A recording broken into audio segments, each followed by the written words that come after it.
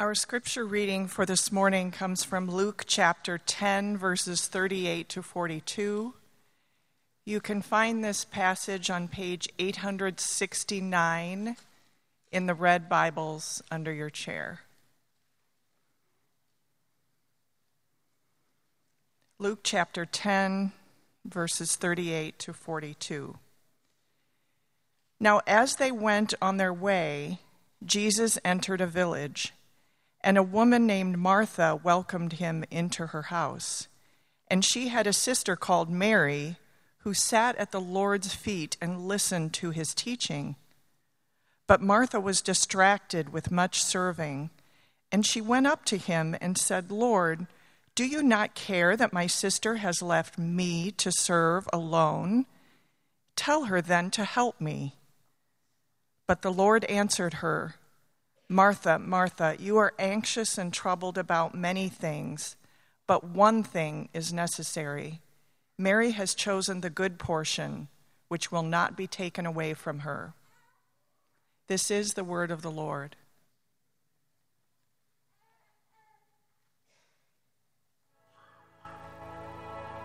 Good morning. My name's Mike. Kids, welcome. I always love it when you're here. It's awesome to be able to worship all together in the same room. Today we continue in our Gospel and Life series. That's a video that we showed the first week, sort of explaining the core message of the Christian faith, the announcement of the death and resurrection of Jesus. And basically what we're doing this summer is we're just walking through some different topics and sort of showing the way that the gospel changes the nuts and bolts of how we live. So let's jump right to today's topic. I'd like to put a quote up on the board. It comes from a 2013 Boston Globe column. So this was written by a doctor in Massachusetts. Her name is Dr. Susan Coven. And basically what she was reporting on some things that she was seeing with her patients on a really regular basis. She writes this: "In the past few years, I've observed an epidemic of sorts. Patient after patient suffering from the same condition. The symptoms of this condition include fatigue, irritability, insomnia, anxiety, headaches, heartburn, bowel disturbances, back pain, and weight gain. There are no blood tests or x-rays diagnostic of this condition, and yet it's easy to recognize. The condition is excessive busyness." So let's do a quick survey. Raise your hand if you feel busy. So a fair number of us. So raise your hand also if you feel more busy now than you did like 3 to 5 years ago. As you saw, I have 3 kids, so my hand's definitely going to go up. So that's actually a lot of what the American experience has been. Over the past couple decades, Americans have been reporting that they feel busier than ever, that life just seems to never slow down, that it's hard to find peace of mind.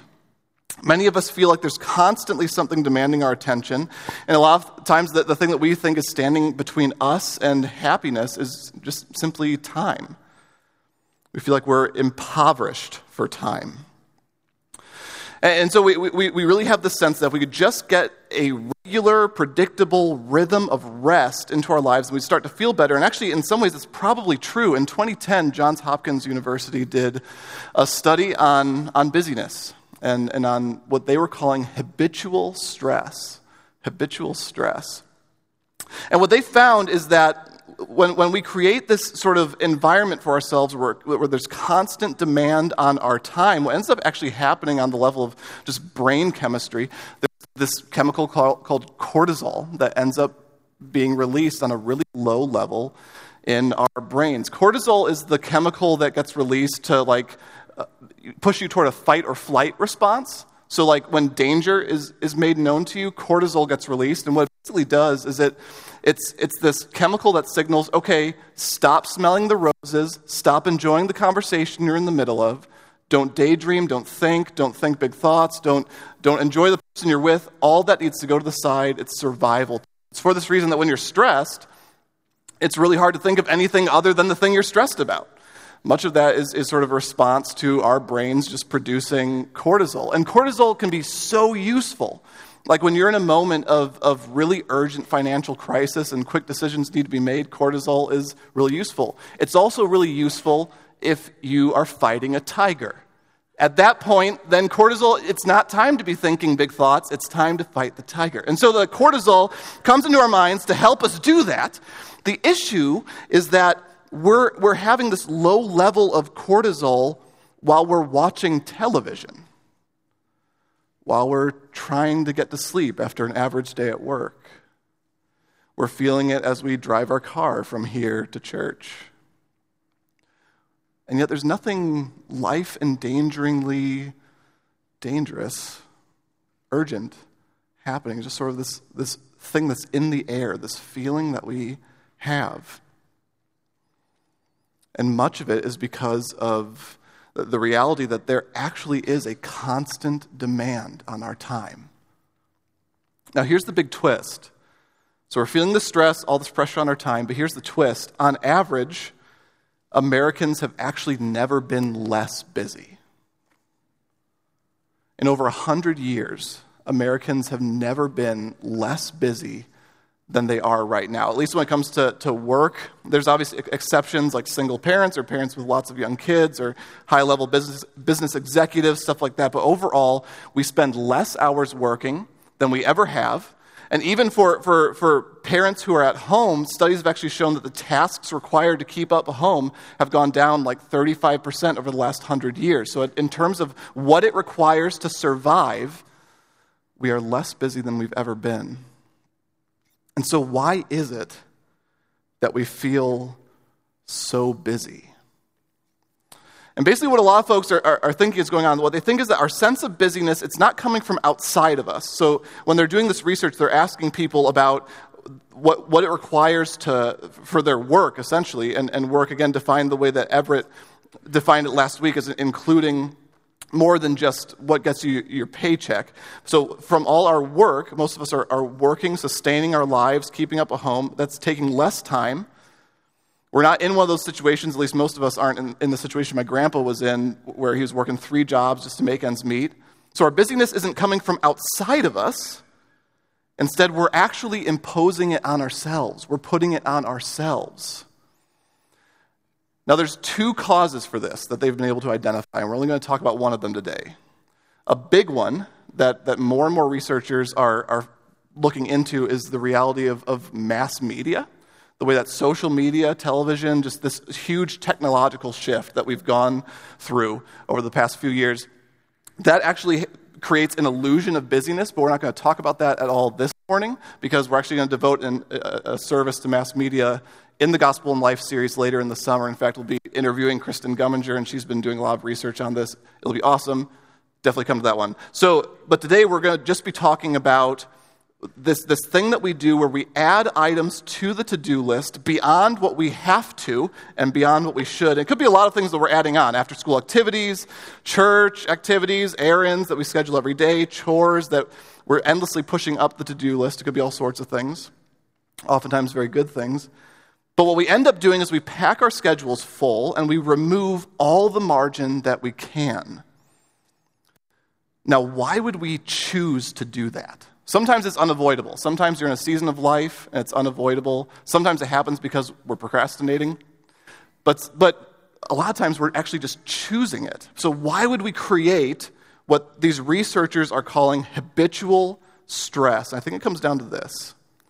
We misplace our identity, and so we misspend our time. We misplace our identity, and so we misspend our time.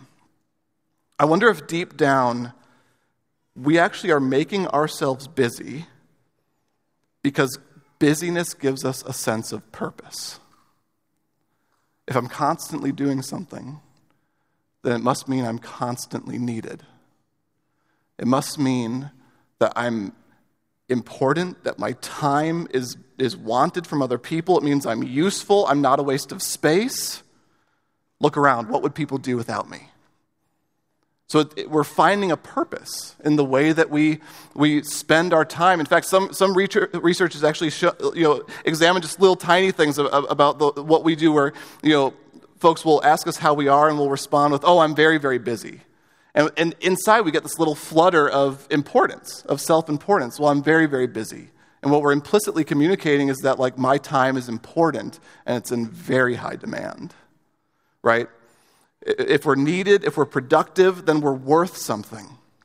And the reason comes back to something we've talked a lot about, which is that in our culture, we measure our worth by how useful we are, by how productive we feel. We measure our worth by our usefulness. One of our greatest fears is the fear of being like obsolete or unneeded. And so we become uncomfortable with stillness, uncomfortable with rest, because both of those things feel useless. And we just continue to build this habit of urgency, of stress. We misplace our identity, and so we misspend our time. And it's into this kind of a culture that God reminds us that we are made for more than our to-do list.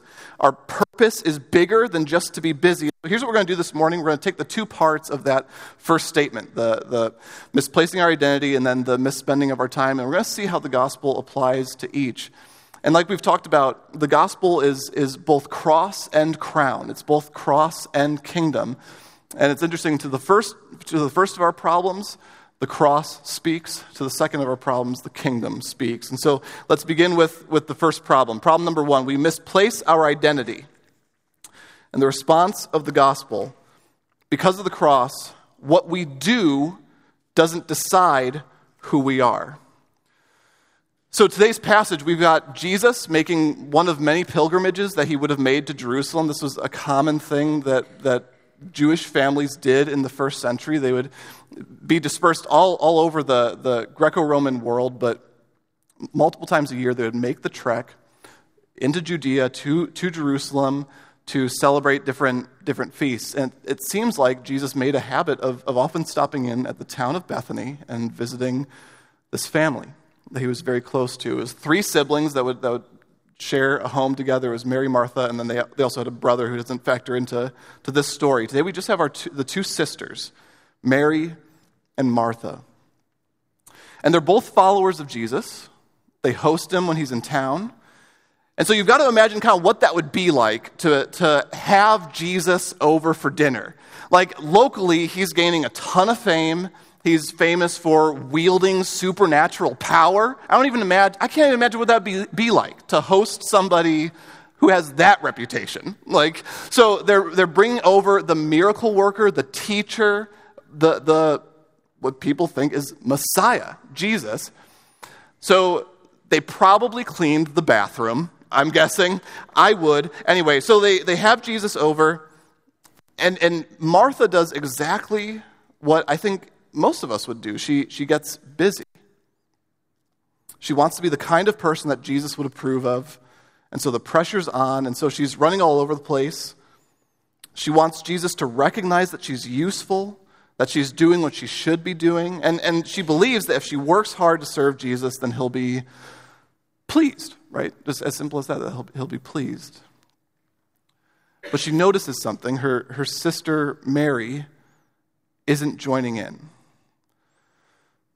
And maybe you've had this experience too, where you're working hard at home or, serving different people, or maybe it's at work, you really have a good work ethic. And then you notice that there's this other person who just totally is not doing anything, right? And that can be frustrating, and that's legitimate. But when we take it to another level, we take it to this level of like resentment, right? And we sort of start getting like a martyr complex. Like, woe is me, that this person's persecuting me by not doing what I'm doing. And then we sometimes get a superiority complex. Like, man, they're just worthless. They're worthless. And we'll use that kind of language, which is disturbing. And I wonder if Martha is feeling some of that toward Mary. Because she gets resentful, right? She's even frustrated at Jesus. She says, Lord, don't you care that my sister is not serving? Lord, don't you notice the work I'm doing? Don't you think my sister should be working too? Shouldn't she be busy? Doesn't my busyness mean anything?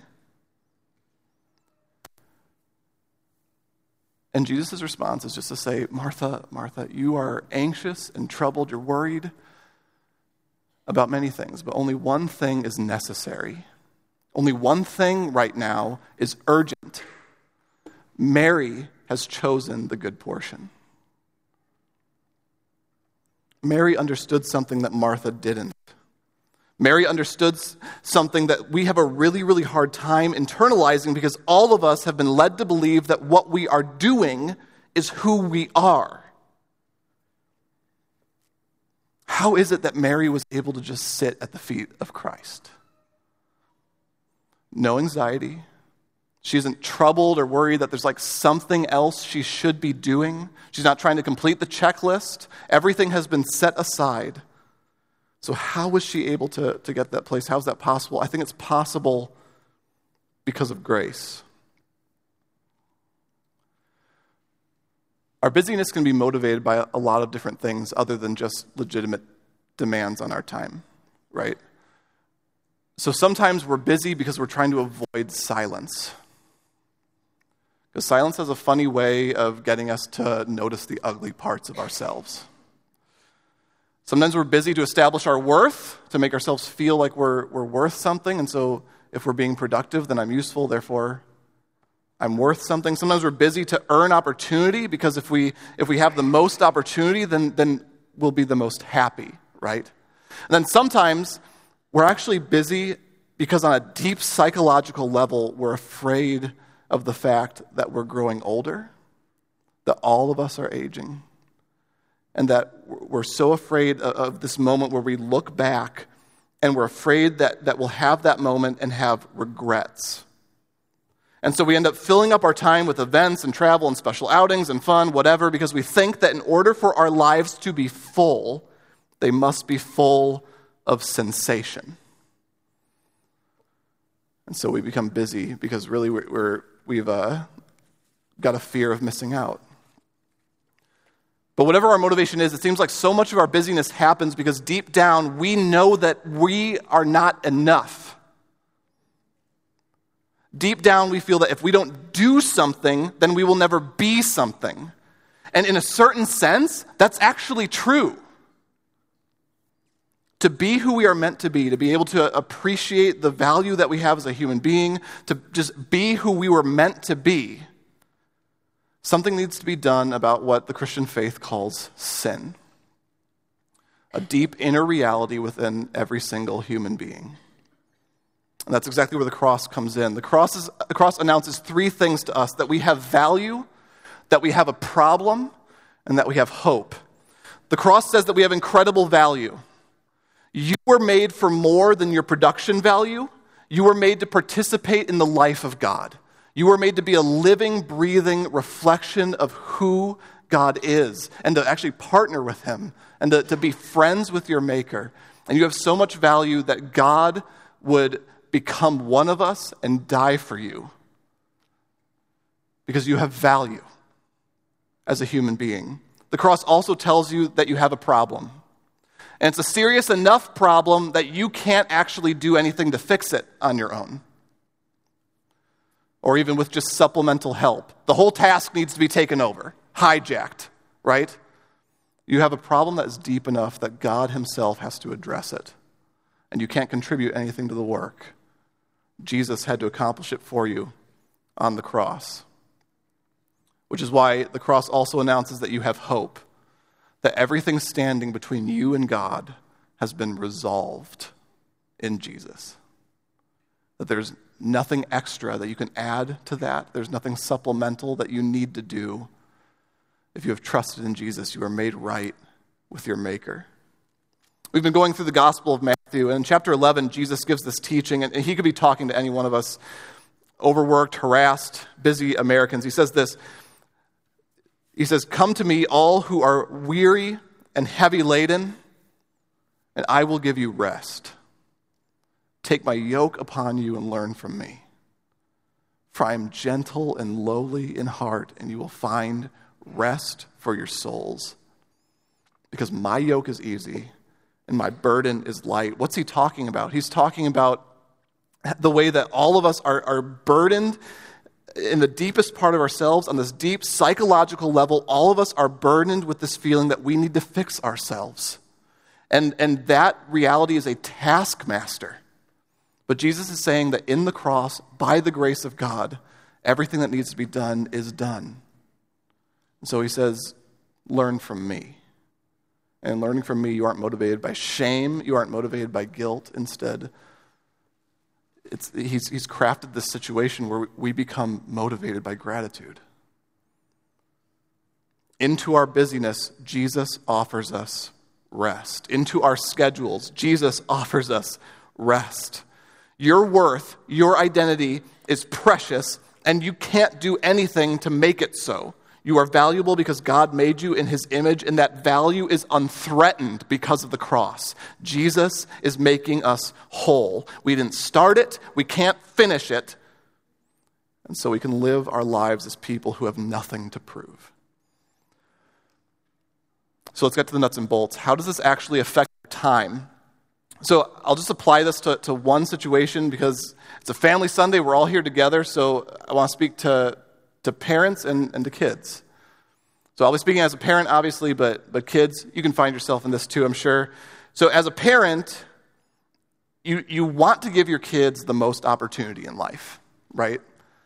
You want them to be happy. You want them to be whole, and so you do everything you can to make that possible. And a lot of times, the way that we do that as parents is we pad their college application. We fill their time with after-school activities. We push them to excel, sometimes to a really unhealthy degree. Sometimes it's just that we just want them to be able to look back on their childhood and feel like it was full of amazing things. And so the way that we try to take responsibility for that is we sort of schedule amazing things, right? So we just fill their schedule with really fun things. But what ends up happening is we create a lot of demand on our kids' time. From the other angle, and kids, you're going to be able to relate to this. Many elementary schools, middle schools, certainly high schools, in our area in particular, are also putting demands on your time. Because they also have something to prove. They want to be able to report that their students are untouchably awesome. And so they push you to excel. And they're very unforgiving, oftentimes, refusing to work with you, whatever. There are more demands on our kids' time than ever from both angles, from the angle of the home and the angle of the school. So what's actually happening is that our kids have less and less time, and in particular, there's less unstructured time. Unstructured time in your developmental years is key. It's indispensable. But what's happening in our culture right now is our children are getting all their unstructured time just narrowed down to this really meager margin. And so there's no time to play. There's no time to daydream. There's no time to just like I did a lot when I was a kid, get full on lost in the woods for 3 hours and just do not pretend sticks or swords. I don't know what I was doing back there, but it was crazy and it was great for me. It was really good developmentally. Then there's less time even to pray. There's less unstructured time. And so without that time, what's actually happening right now is it's becoming really, really difficult for kids to develop mentally. And remember what Johns Hopkins discovered about demands on time and cortisol. What's basically happening, the reason why it's so difficult to develop mentally for our kids is that they're growing up in a low-level crisis reality where their mind is urging them to bail water, right? Don't daydream. Don't stop to smell the waters. Get things done. And as a result, this is actually one of the main things that folks explain. So to explain the depression, the anxiety that's going up, this is one of the big things that they refer to. Suicide is going up wildly among preteens because our culture is sick. Our culture's quest to give our children a meaningful life may be the very thing that's making their lives so empty. What we do with our time matters. But what would change about our homes if we believed that we were made for God and that God had given himself to us in Christ? What would change if we believed the greatest thing for our children is that they work and rest unto the Lord? What if we lived as people who are resting in the grace of Christ? What if we really believed that because of his sacrifice, we are not what we do? Don't misplace your identity. Because of the cross, what you do doesn't decide who you are. So at this point, many of you may be asking, so what? Like what the gospel basically does is it makes me lazy? Right? So I don't do anything? No after school? Like is the way of Jesus just laziness? Like binge watching Netflix, just potato chip crumbs on your shirt? I mean, is that seriously human flourishing? No. The answer is no. The gospel doesn't eliminate activity, but it repurposes it. It guides it. So like I said, because of the cross, what we do doesn't decide who we are, but now because of the kingdom, who we are decides what we do. So the scene with Mary and Martha, we shouldn't interpret the scene as like, oh, hey, Martha's active, Mary's passive. That wouldn't be the way to interpret the scene. It's not like Martha's doing something, Mary's doing nothing. I'll say it one more way. It's not that Martha has purpose, and in Jesus we have no purpose. The problem is that Martha has misplaced her purpose, and so she's misspending her time. Mary is different. It's not like Mary thinks household work is unimportant. She will certainly return to the chores. It's not like Mary is never going to wash another dish. It's that the chores aren't her priority. The chores don't come first. Jesus does. Mary has a purpose, very much so. It's interesting the posture that Mary takes here. John is really careful to let us know that she's sitting at the feet of Jesus and listening to his teaching. That phrase, sit at the feet, listen to the teaching, that's how you describe a disciple. And I won't talk for the moment or dwell on the moment on how countercultural this little moment is between Jesus and Mary, because women were not allowed to be disciples for the average rabbi. So in the middle of all this, just keep in mind that Jesus is also, overturning giant societal structures, but that's neither here nor there. The point is that Mary is actually doing something. John wants us to see that Mary is a disciple. From Martha's perspective, Mary is being lazy. From Jesus' perspective, Mary is being a disciple.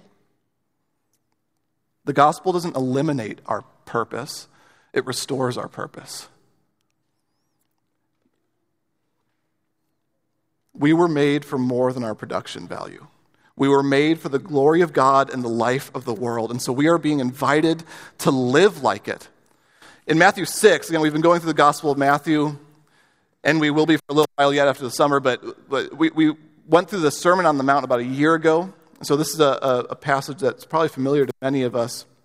It's Matthew 6, 25 through 33. Jesus is talking to people much like us, people who are busy, who are anxious, who are worried about lots of different things. And he goes through this whole section. This is what he says. He says, "Therefore I tell you, don't be anxious about your life, what you'll eat or what you'll drink, nor about your body, what you'll put on. Is not life more than food? Isn't the body more than clothing? Look at the birds of the air. They neither sow nor reap nor gather into barns, and yet your heavenly Father feeds them. Are you not of more value than they? And which of you, by being anxious, can add a single hour to his span of life? And why are you anxious about clothing? Consider the lilies of the field, how they grow. They neither toil nor spin. Yet I tell you that even Solomon in all his glory, he wasn't arrayed like one of these. If God so clothes the grass of the field, which today is alive and tomorrow is thrown into the oven, will he not much more clothe you, O you of little faith? Therefore, don't be anxious, saying, what are we going to eat? What are we going to drink? What are we going to wear? The Gentiles look after these things, and your heavenly Father knows that you need them all. And then here's the clincher. So this whole thing urging us to not be anxious. Remember, it all started with him saying, you are more than food. You are more than necessity. You live for more than survival. And so what is it that we live for? Seek first the kingdom of heaven, his righteousness, and all these things will be added to you. We were made for more than just necessity. We were made to be a living glimpse of God's reign wherever we go. And so we seek the kingdom.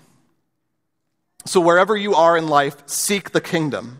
Live like God is your king, not your to-do list. Live like God is your king, not your future college application. And it's actually for this reason that we as a church, we're not a program-heavy church. Because we don't, as staff and elders and deacons, like we don't see ourselves as here to pad a schedule. We see ourselves as here to facilitate the equipping of God's people, the bringing together of his people into a community of self-giving love, and to be here to facilitate zealous worship and a mission into Lake County. And so if you guys don't have any time to be together, to worship God, to be human, and nor do you have any time to be a witness to the kingdom in this community, because you're so busy with church stuff, then that just doesn't even make sense. And so we as a church, we're not a program-heavy church because we believe that the best thing for all of our discipleship might actually be margin. It might actually be margin in our time. I think if we're going to let who we are in Christ decide our schedule, then it's going to mean that our schedules are going to include some intentional, strategic margin. How can we love others well if we have no time to waste on them?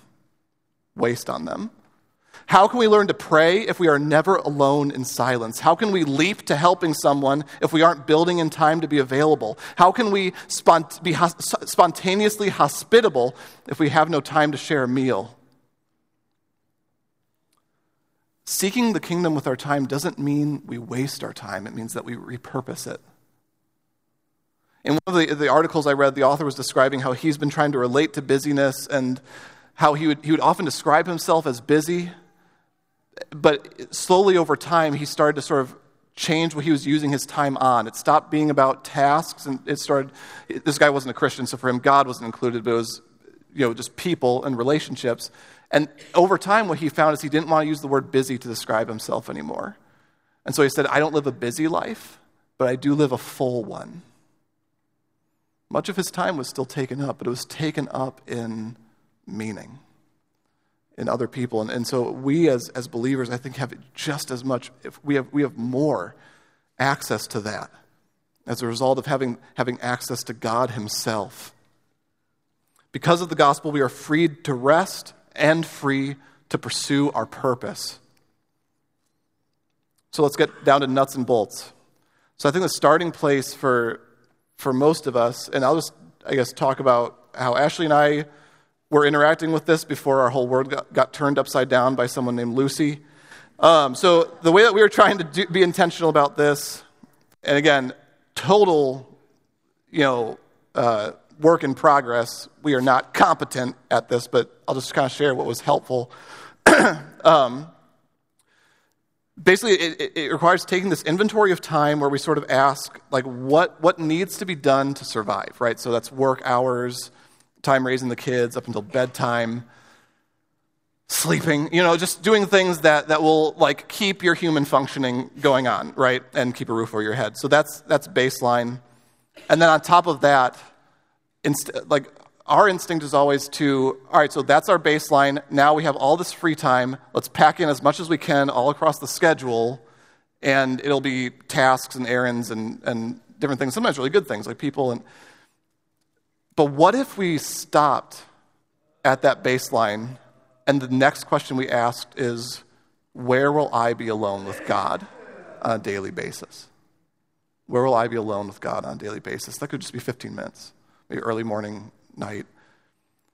So God becomes the center, the priority, and you begin to craft a schedule around him.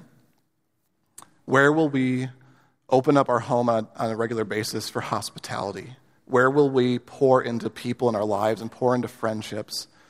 And then once we've identified some of those things, then we start to stir in the after-school activities and whatever, but we do it so that at the end of it all, we've still got space for people, for God, and for solitude. Now, some of us here are in a situation where busyness is not an option. Maybe you've got a bunch of really young kids. Or maybe you are in a situation like my grandpa was for most of his life, working multiple jobs. And there is what margin you have is minimal. If you're in that situation, then I just encourage you to embrace rest wherever it comes, but also to lean into God's people. Invite others to come alongside you in your struggles, support you, replenish you. We are meant to live like we are made for God and his kingdom. So we want to support each other in that. An image that helps me with this is the image of the Sabbath.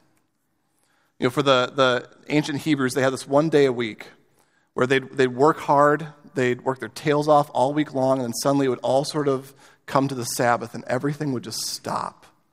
You'd have this one day devoted entirely to God and to other people. And they would do things like cook a roast the day before so that it would last, and make challah bread and different things that they wouldn't even have to cook, right? Because that day was meant to be for worship and for community. And what it ended up doing is it taught them something. It taught them that they were not made for the work week, that they were not made for their labor. They were made for God. So in the middle of it all, they have this sort of sanctuary in time. That's what Abraham Heschel called it. And so that's an image that is powerful to me. I'm not made for my labors. I'm made for the glory of God and the life of the world. So that's what I encourage you to do this week, to apply the gospel. I encourage you to build rest into your schedule. And maybe you won't be able to do it this week. Maybe it'll be something that's sort of a month out. But I encourage you to take a look at your schedules, take an inventory, and believe the gospel in such a way that starts to change the way you interact with time. But I also encourage you to think about this. When you do rest, and we're going to talk about this more later in the summer, but when you do get to that moment of rest, don't use it on TV or mass media. You can look up articles to tell you why, but I encourage you not to do that. It won't be as restful. Put your phone in a safe, inside a bigger safe, inside a bank that's in a blown out section of some war-torn country miles away, and then rest. So devote time to God and to people. Create a sanctuary in time. Let's pray. Lord Jesus, we thank you that through the gospel, you have invited us into a rest that's way deeper than anything that we will actually experience. Even if we do craft our schedules perfectly, we know that we still live in a world that's full of suffering and full of impermanence and full of transience and change and hurt. And so, Lord, we know that by the gospel, you are bringing about an even greater rest, and that's the rest of the new creation.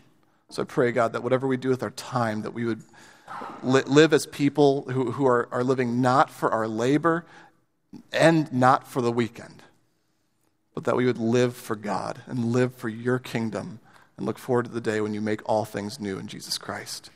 Thank you for inviting us into that by your grace and not by our busyness. Amen.